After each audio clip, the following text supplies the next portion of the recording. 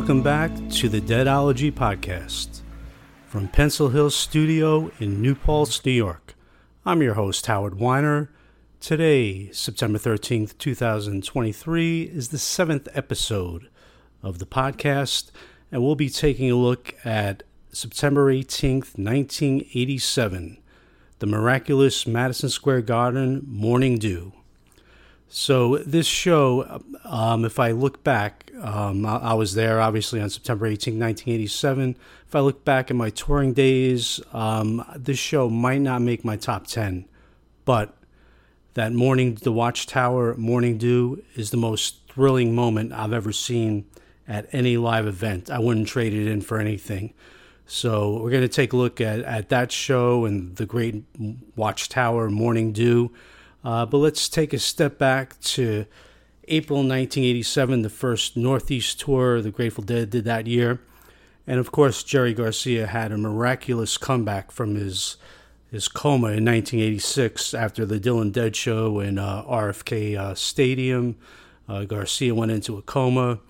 It was actually life-threatening. It was pretty serious. Jerry was in terrible health.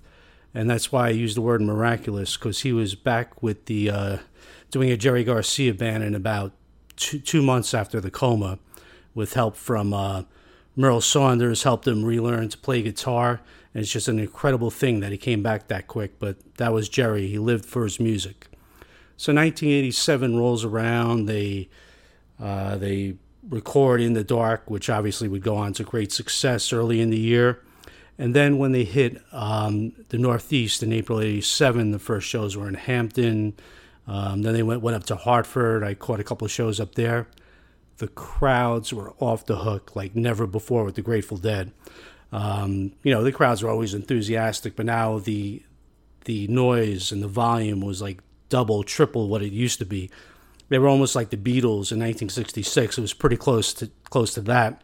So it was a new thing for them to deal with the amazing response from the crowd. For instance, if they were playing, I remember they were playing Tennessee Jet in Hartford, and Jerry would be drink all day, rock all night, and the crowd would explode like he just parted the Red Sea. So it was like complete, really over enthusiasm. The Grateful Dead didn't even have to be good to get thunderous applause.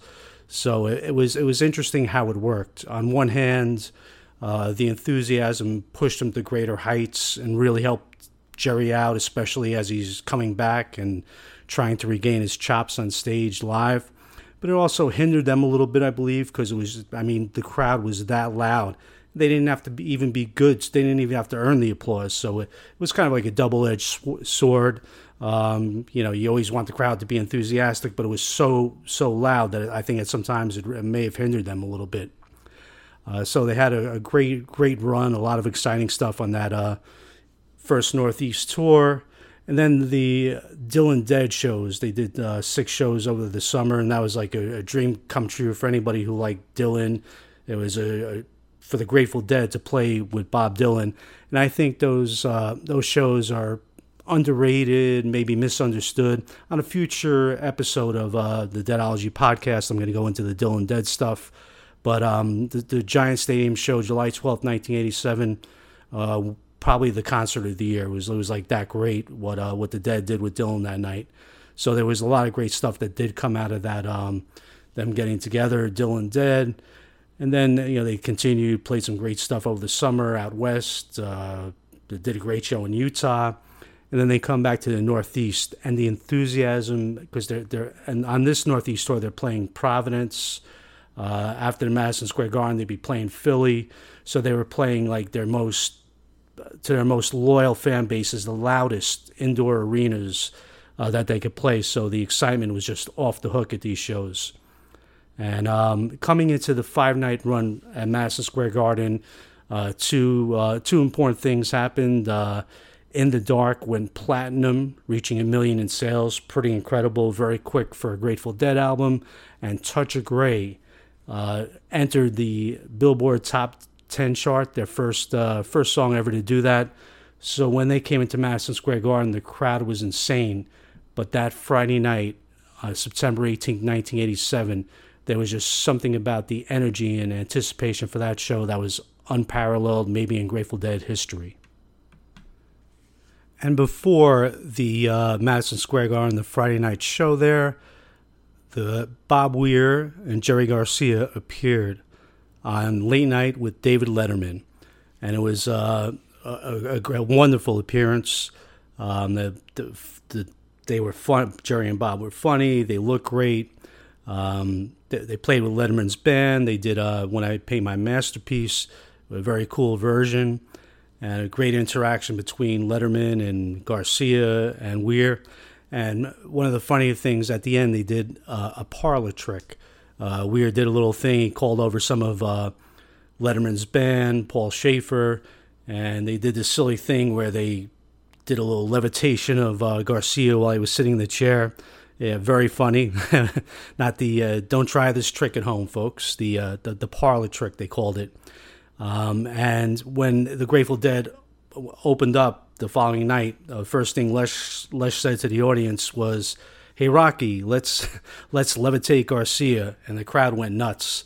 Obviously, most of the people saw the Letterman show from the night before, so it just added to all the hoopla of the night. And a couple of personal things leading up to that show.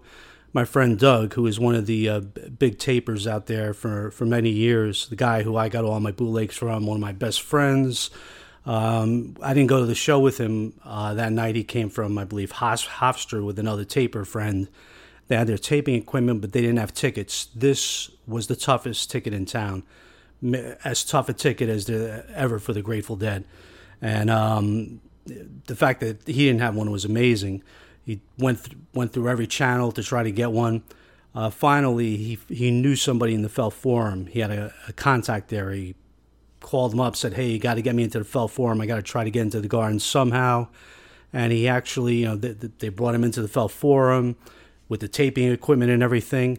And he got into some side entrance in Madison Square Garden, but it was a half hour before they were letting people in. So obviously, if they caught him in there, he would get kicked right out. So they went to a bathroom to hide out, and a maintenance guy comes into the bathroom. At this point, they had to stand up on the toilet so that the maintenance guy wouldn't see them. And luckily, they didn't breathe. There was no heartbeat in there. Maintenance guy did his thing, went in and out, and a half hour passed, and then they were in. Man, it was a funny story. Every time I listen to that tape, I picture my friend Doug standing on a toilet bowl, trying, just willing himself not to get caught. If he did get caught, that guy was incredible. You couldn't stop him from seeing Jerry or taping Jerry. He would have found the way in anyway, but it worked out pretty good. And for me personally, I came from New Paltz that night. It was just such an exciting time. Tough ticket, but I had connections with a ticket agency in the area. It was in I think Fort Lee, New Jersey, and I got tickets for me and the girl I was dating. She wasn't a Deadhead, but she enjoyed going to concerts. 2 18th row tickets for $100. Pretty incredible, especially how in demand that Friday night ticket was. With the price of tickets today, I still wish I had that connection. But September 18th, 1987, the Grateful Dead come on stage, and there's just such anticipation. It's crazy. It's out of control. I've never heard a crowd like that before. And they kicked the whole thing off with Hell in a Bucket. Decent version. They didn't really hit the jam right. The first set, at best, is an average set. So you got Hell in a Bucket opener. They go into Sugary. I'm Thrilled. One of my favorite songs. First two jams go by pretty quickly. Not a lot happening, but the crowd's going nuts for everything at this point. Garcia did cook some solos in that. Did cook a nice solo, good licks in that third jam. Made it a good version. And just touching on Sugary, from 1976 to 1986, that was the golden age for Sugary. If I were to list the 30 best versions, all 30 would be coming from that period.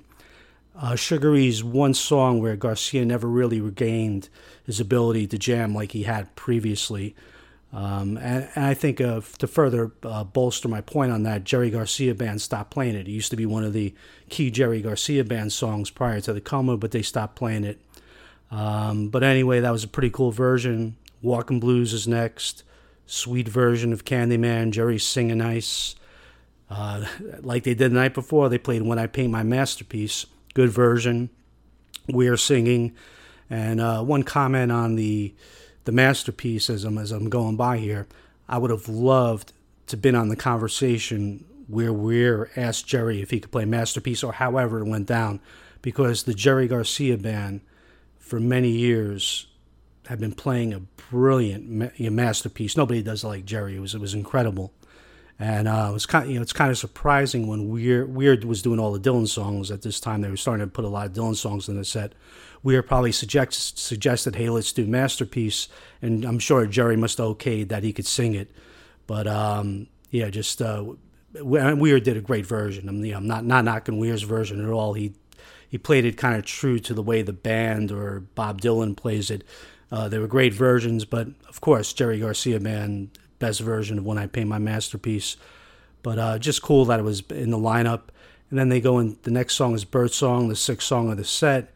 At this point, I'm pretty psyched, man. I can't wait to see how they're closing out the set. It wasn't a long Birdsong, and then all of a sudden, I forget exactly what Weir said. He said something like, we'll be back, or just something very nonchalant ending to the first set. And I'm guessing that there had to be an equipment problem. For some reason, they left only after 6 songs, and there was all this excitement in the air. It was unusual ending. Good set of songs, but that's why I called it an average set. Nothing extraordinary. I'd say, hey, you got to listen to this. So an unassuming first set for what would turn out to be one of the great second sets, one of the most exciting nights in Grateful Dead history. During intermission, there was like an unmistakable, unshakable buzz in the air. Just, we knew this was going to be a great show. It was out there, thick and heavy in the air. And one of the reasons those of us who followed the tour knew that some great things were going to happen was several songs hadn't been played over the last shows, and they were kind of due. Among them were Shakedown Street, Terrapin Station, and Morning Dew. So the possibility of all these songs, or 2 of them, almost guaranteed that we were looking at a great second set. And the Dead open up with Shakedown Street, and there's no way, no better song to get a crowd out of their seat and make everybody happy than Shakedown Street. Crowd was loving it, going nuts, totally involved, singing along, dancing. And on this night, the crowd was the 7th man. And I know in basketball they like to say, yes, the crowd was great tonight. They were the 6th man out there. But, it's a little, with music, it's a little different. The Grateful Dead really were the 7th man out there. They were clapping along at the right time, singing along, encouraging the band. It was like when you listen to an audience tape, it's like they were the 7th band member. Or I should say I was there too. We were all part of that. It was an incredible thing.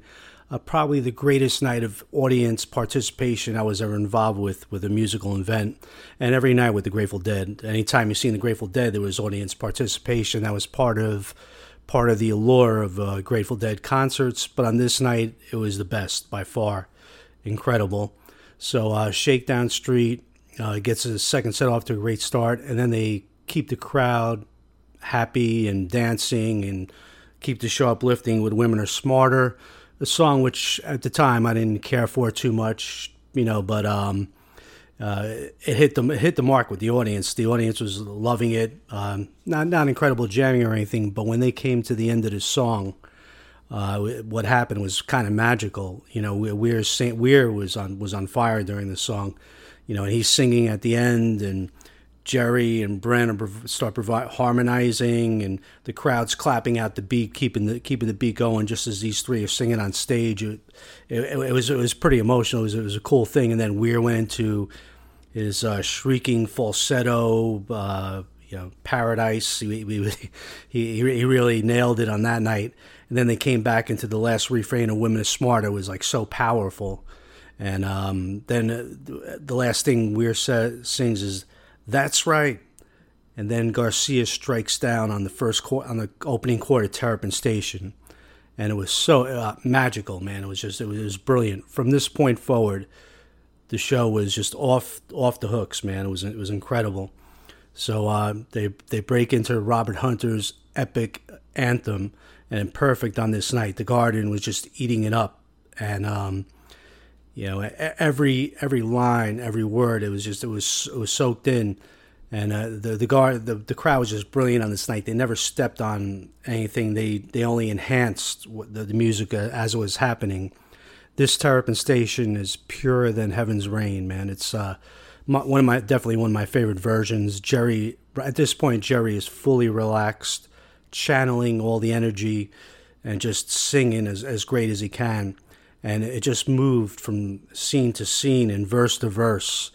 Very organically, and it's just Jerry up there under the lights, not much of a bright light on him, but just that one man by himself just channeling all this energy and singing this epic anthem to a Madison Square Garden audience. It was so moving. And the Grateful Dead were just completely on this night. When the jam needed to be dreamlike, dreamy, and relaxed, it was there.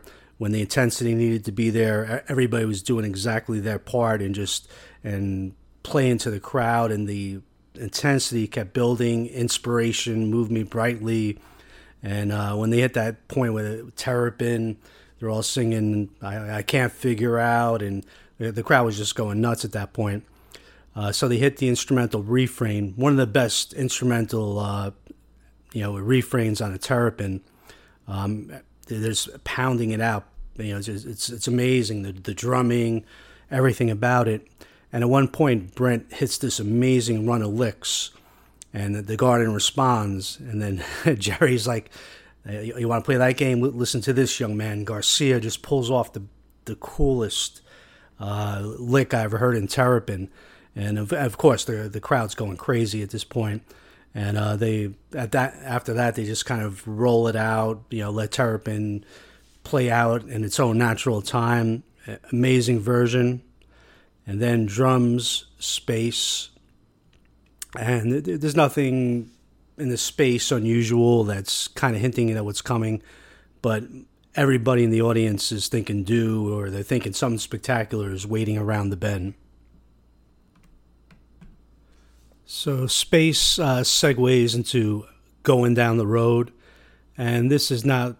It's a good version of Going Down the Road, Feeling Bad, but they in the past years they played much better versions. This is more of just like a warm up to kind of set the stage for what's to come, and for what it was supposed to be, it worked perfectly, because Going Down the Road is always going to get the crowd out of their seats, fired up.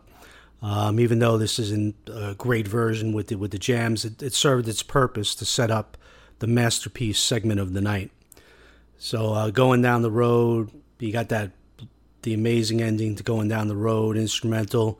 And then all of a sudden, it shifts into All Along the Watchtower. And personally, I was so excited by this because it was the first time seeing the Grateful Dead play All Along the Watchtower. We saw the Dylan Dead Watchtowers, which were amazing, but this was the first one, and in an indoor stadium, Madison Square Garden, with that excitement to channel Bob Dylan and Jimi Hendrix in All Along the Watchtower, and the energy, forget it, man. It was after the first verse, Garcia just hits this ripping solo, and one of the great. Lifting the roof off the place, it's an overused little statement, but it felt like the Garden roof was going to come flying off because Garcia just nailed this great first solo, and then Weir, in his all-time highest falsetto scream, "No Reason to Get Excited," and it was just the place was shaking, man. If you had a pulse, you were getting chills. So it was an insane moment. And at this point, a couple things are going on in my mind. I'm enjoying it. I'm like, this is great. I'm listening to Jerry rip through the other two Watchtower jams, having a great time. But also the Morning Dew was just lingering there in the back of my mind. And I was like, holy shit, if they play Morning Dew right now, it's going to be the coolest thing of all time. And I knew it was coming, but it was almost too good to be true, kind of thing, just if they play that Morning Dew, I just kept, that was like the thing going in the back of my mind as I was trying to stay in the moment and enjoy the Watchtower. So they come down, it's at the end of the last jam, and the Watchtower is winding down. And then just the entrance into the Dew is crazy, man. It's just, how did the Grateful Dead do it? Like, they were the best segue band going song to song. But on a night, they can make the Dew seem so important. Like, this is the greatest thing just the way Garcia would roll into Morning Dew. And they would strike down on the chord, and the place would go nuts. But there was never a response like this night. It was like everybody in the place had their hearts set on Morning Dew that night. And when they went into it, the complete bedlam in Madison Square Garden. So, Watchtower Dew. Another thing, this is the first Watchtower Dew. As a lot of you guys know who saw, and gals, a lot of guys and gals know, as you saw the Grateful Dead 88, 89, all the way to the end, Watchtower Dew wasn't uncommon. That was once they hooked these songs up, the Grateful Dead knew that was a good combination. But this was the first time, so man, I'm seeing my first Watchtower, and it was a dream to see it go into Morning Dew. It was crazy, and so Garcia starts singing, and I was just so proud of the New York audience on this night. It was complete respect for Jerry singing. You could hear a pin drop, and then when he finished his line, if it was emotionally appropriate, the crowd would roar. And Garcia was just feeding off it, man. It was, this is one of the great singing, Garcia is one of the greatest singers ever. Well, I shouldn't say one, he's the greatest singer ever. And I truly believe that. I think that's the most underrated. He just doesn't get enough credit for his singing. Nobody can sing like that, man. And this Morning Dew is nuts. So Garcia just, at this point, it was compared to like earlier in the show, he was singing good. At this point, he was just overwhelmed, but somehow to take all that energy from the audience and channel it, I don't know how you do it, man. It's insane. But he was singing the most beautiful melody. It was like a religious service, he'd be singing, and then the crowd, they didn't need the cure or anything. It was purely emotional. They would respond when Garcia hit the right notes. And, then they go into the first jam, and it's shrieking and powerful, and Phil's bombing away, and it's just like, wow, man. It was like you knew the final jam was going to be insane. It was time out of mind, unbelievable. And then so then they get into the next phase where they're moving towards the final jam, and somehow Jerry's singing is getting even more emotional, and the crowd's even cheering louder and louder, but once again, not stepping on his singing at all. So he does 4, I guess it doesn't matter anyways at the end. The last one was just so it just would rip your heart out. And right before he goes to the jam, everybody knows that was the last Guess It Doesn't Matter by the way Jerry sang it. And there is just this thunderous cheering. It's ridiculous. I wrote about this in a couple of my books, and I kind of compared it. It was like I said 2 things about it. It was as if Jerry announced that everybody in Madison Square Garden had just won the lottery. Like the cheer was that loud. Or a New York Knick had just hit a 3-pointer at the buzzer to win the NBA championship. It was so thunderous, that applause. And what that did, it kind of set Jerry right into the climax of the jam. Now, usually on a Morning Dew, you're going to go from A to Z. Garcia will take it from mellow, slow, mournful, build, A to Z the jam would go. On this night, because of all the emotion at Madison Square Garden, it's like he went ecstasy. He started at X. Now, the thing when he started is like, if you're going to do a 3-minute jam here and you start with the climax, how could you stay in like that climax crescendo mode for 3 minutes? It was almost, he almost put himself in an impossible box. But maybe that's where Jerry responds best, because he invented guitar licks that you'll never hear in any Morning Dew. Somehow he kept the jam evolving, and invented bridges and licks. Instead of breaking it down, starting all over, he stayed in that peak moment, and the jam just stays like in a peak flow for like 3 minutes. It's like one of the most incredible things. It's nothing that could ever been preconceived. It was just in the moment when he was overwhelmed by the energy in Madison Square Garden, and once again he managed to channel it into something unbelievable. Man, it's a great jam. So of course the crowd goes nuts at the end, and there's more to come. But just looking at this Morning Dew, I would put it about 5th or 6th best ever. Definitely the most emotional, greatest moment I ever seen. But I'd probably put a couple of them ahead, and like Alexandria Palace 74, Rochester 80, some of the 77 ones. People love the Cornell one. That definitely could be better.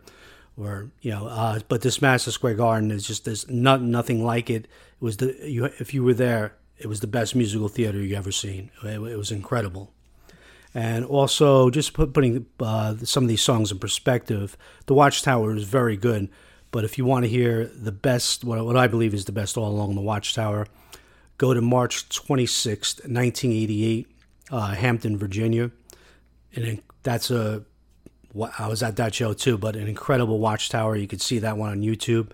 As you could see, the second set of this September 18th, 1987 show on YouTube, and it's definitely worth taking a look at the Watchtower Morning Dew, and just how good Jerry, like the camera's on Jerry, he's up there by himself, just a little bit of light on him, so relaxed. It's not smiling Jerry, it's not happy, it's like a god up there, just channeling all the energy and making it happen. So an incredible video. And at one point during that Dew, when it's a couple minutes in and he's finding these new leads that never existed before, he kind of waves his hand almost like a magician, and he was a magician.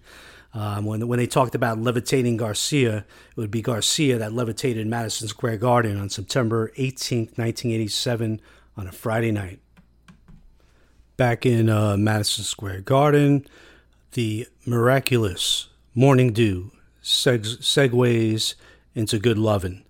Now, usually my favorite post-Morning Dew song for celebration is Sugar Magnolia. That one always works great, but it was a nice change of pace here. Good Loving in that slot, a little different, and especially with what was to happen in the middle of Good Lovin' on this tour in Providence.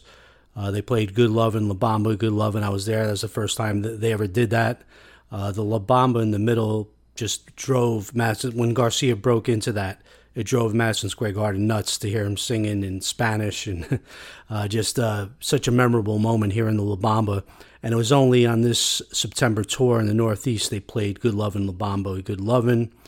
So La Bamba was played 4 times. That Providence, it was played at the next set of shows. I forget where that was at. Madison Square Garden, and the last one was in Philly on 9/23/87, and that's a show I was at. I'd highly recommend checking out the first set from that Philly show. That was the best first set of the tour. Great stuff on that night. But getting back to the Garden, just the Good Lovin', La Bamba, Good Lovin' drove the crowd nuts. It was such a great way to finish off the second set. And then the encore, it was a perfect encore for this night, Knocking on Heaven's Door. So none of the typical encores. Knocking on Heaven's Door was pretty new in the encore slot. Third Dylan song of the night, and Jerry just got so soulful with it. The guitar licks were,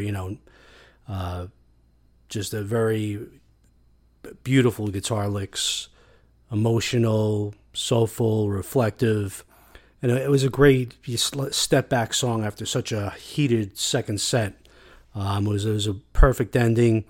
And if you look after Terrapin Station, even though it's such a prototype, brilliant Grateful Dead show, they were all cover tunes, and that's just what the Grateful Dead did that was so amazing.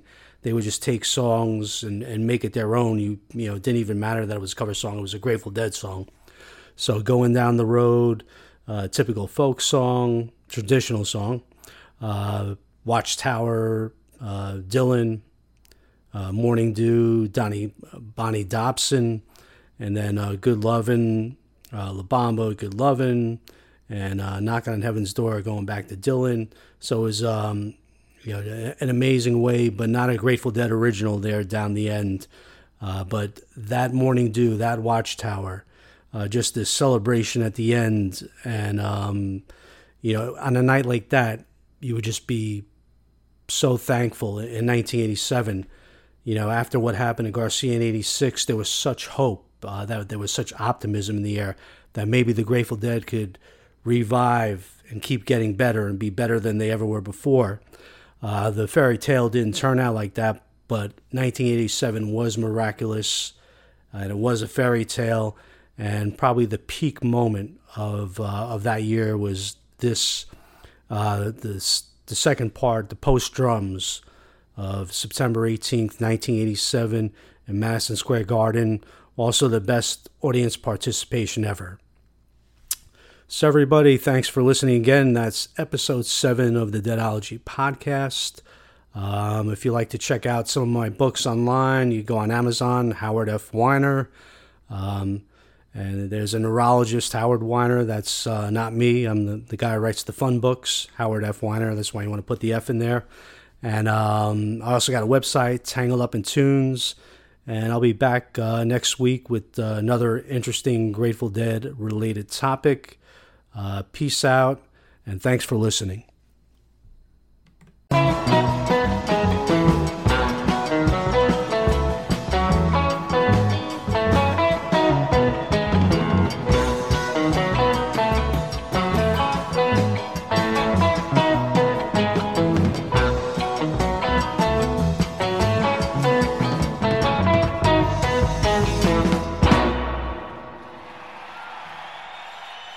Thank you.